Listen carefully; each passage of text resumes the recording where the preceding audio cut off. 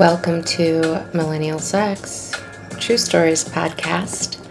I'm your host, the Professor X, and I'm in the bedroom tonight.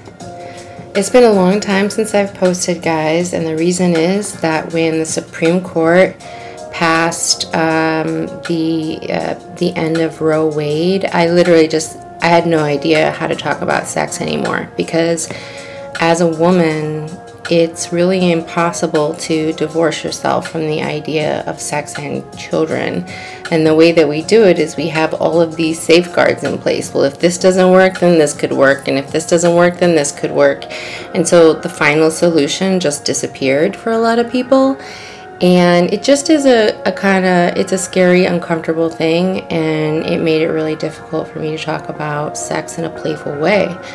And I recorded a few podcasts, but they were I was so upset and they were convoluted, and I just didn't really want to edit them. I couldn't think about it. So I'm here today to actually tell a light story, because I finally have some.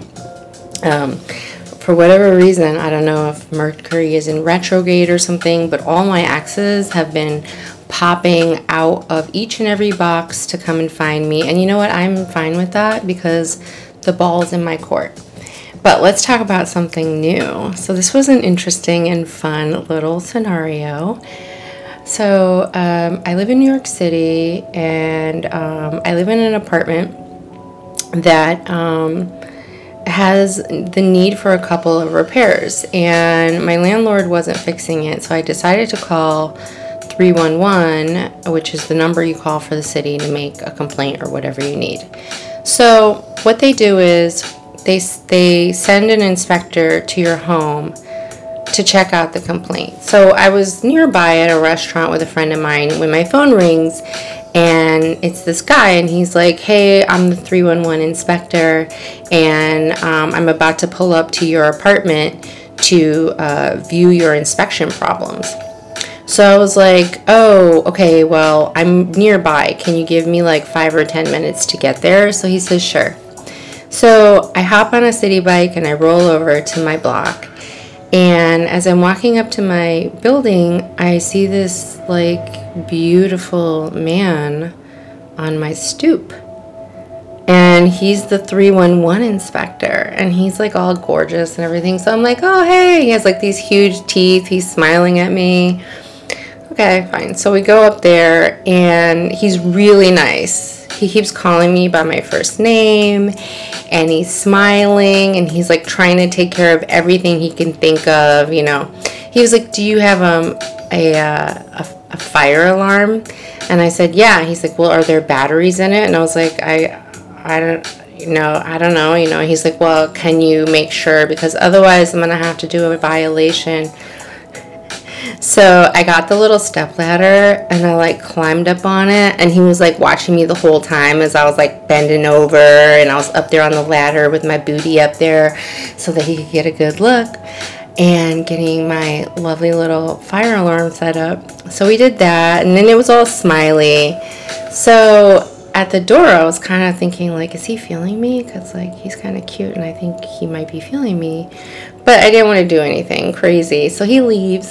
And then I thought of an excuse to invite him back. So I call him back, and I'm like, "Inspector, can you come back?" So he comes right back. So I was like, "Oh." So he comes back, and then I showed him more things, and so there was more smiling and laughing. And okay, so I let him leave this time. So I was like, oh well, that was nice. And then 10 minutes later, I went downstairs, and he was on my stoop. So I kind of hung around my stoop. A couple of my neighbors were nearby the front of the building, so I was talking to them, and he was there.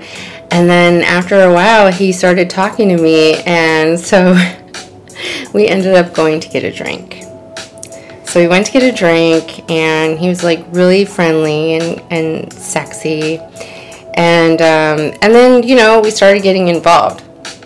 So the thing about him was, he was young. He was a good 10 years younger than me.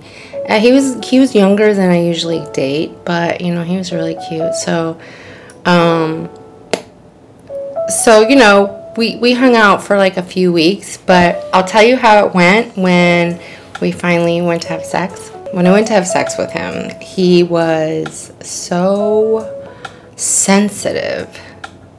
He was so sensitive. Like, you know, he wanted to like feel my big ass and like spread the cheeks and like, you know, all this stuff. But he was so sensitive that I could barely touch him and he would come. Like, I couldn't really, he was just too sensitive. And this is what I call a colt. He's like a little colt because he's like young and all excited and like full of energy and cute and zest. But then like he can't handle anything. He's just so sensitive and it's like he's like a little filly or a little colt. So a young horse.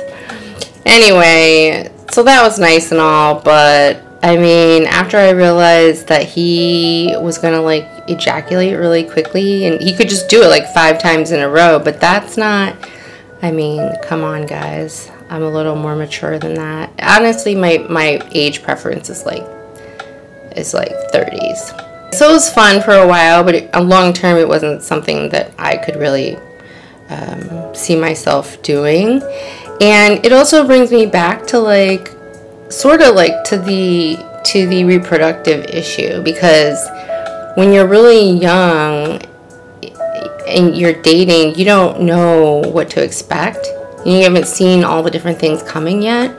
And in this case, like, that's a guy you can end up pregnant with really, really easily. Like, wow, you know? So, and so the issue is obviously larger than that. But the thing is, like, I see, like, society, especially these certain states, it seems like they want to trap young women in their low-income states. And that's not ideal. You know, I also don't think that you should put off, if you want kids, like, I don't think you should put it off forever. But the thing is to have confidence in yourself immediately from day one. Try to avoid the whole, like, tween, low confidence era, and just know that you are inherently badass and that's what you were born to be. And so nobody should slow you down. But like, if you do decide to have kids, like, those are your kids. And I like how like Kimora Lee Simmons and like Kris Jenner always name their kids after them. Like, they mark all their kids, no matter who the dad is, they mark all their kids, you know, with like a K for Kris, or like Lee for, what's her name, Kimora Lee. So that's a sign of like a true boss matriarch. Anyway, the choice is yours, but just wanted to give you that story on how like my sexy 311 inspection turned into some fun and frisky excitement for a little while to entertain the professor. That's it for our quick catch up on Millennial Sex True Stories podcast. I'm your host, the Professor XX, and I look forward to our next romp in the bedroom. Good night.